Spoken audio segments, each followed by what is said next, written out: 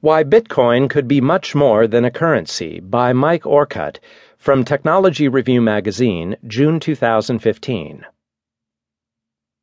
Boosters of Bitcoin commonly call the digital currency the future of money.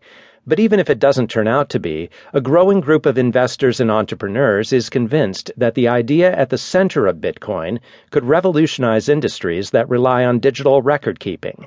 It might replace conventional methods of keeping track of valuable information, like contracts, intellectual property rights, and even online voting results.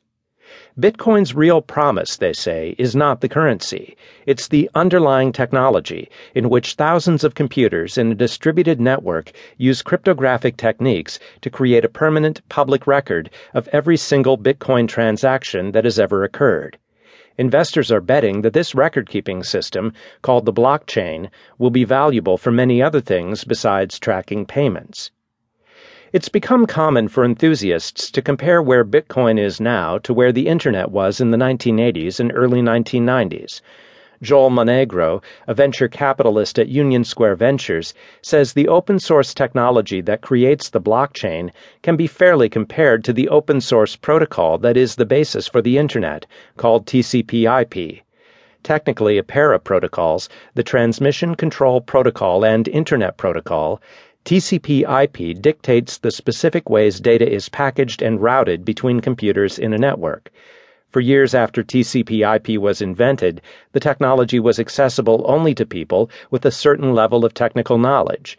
Similarly, right now, Bitcoin is too arcane for most people and challenging to use even for those who are familiar with it. Eventually, additional protocols were built that worked with TCP/IP and paved the way for email applications, web browsers, file transfer services, and so on. Something similar could be brewing now with Bitcoin.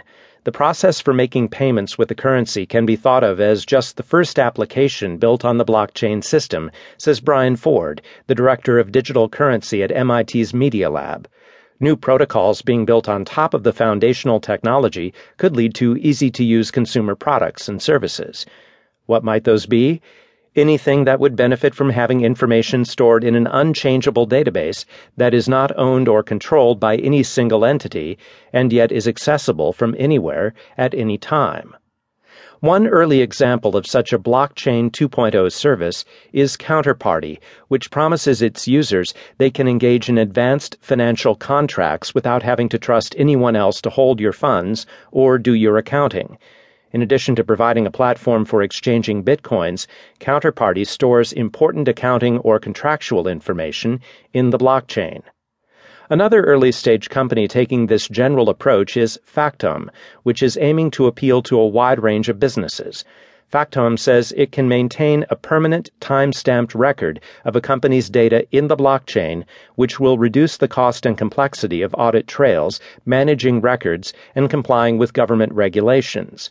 To test the concept, it is teamed with a medical records company to build a tool healthcare providers could use to store data that would be valuable during billing disputes or audits.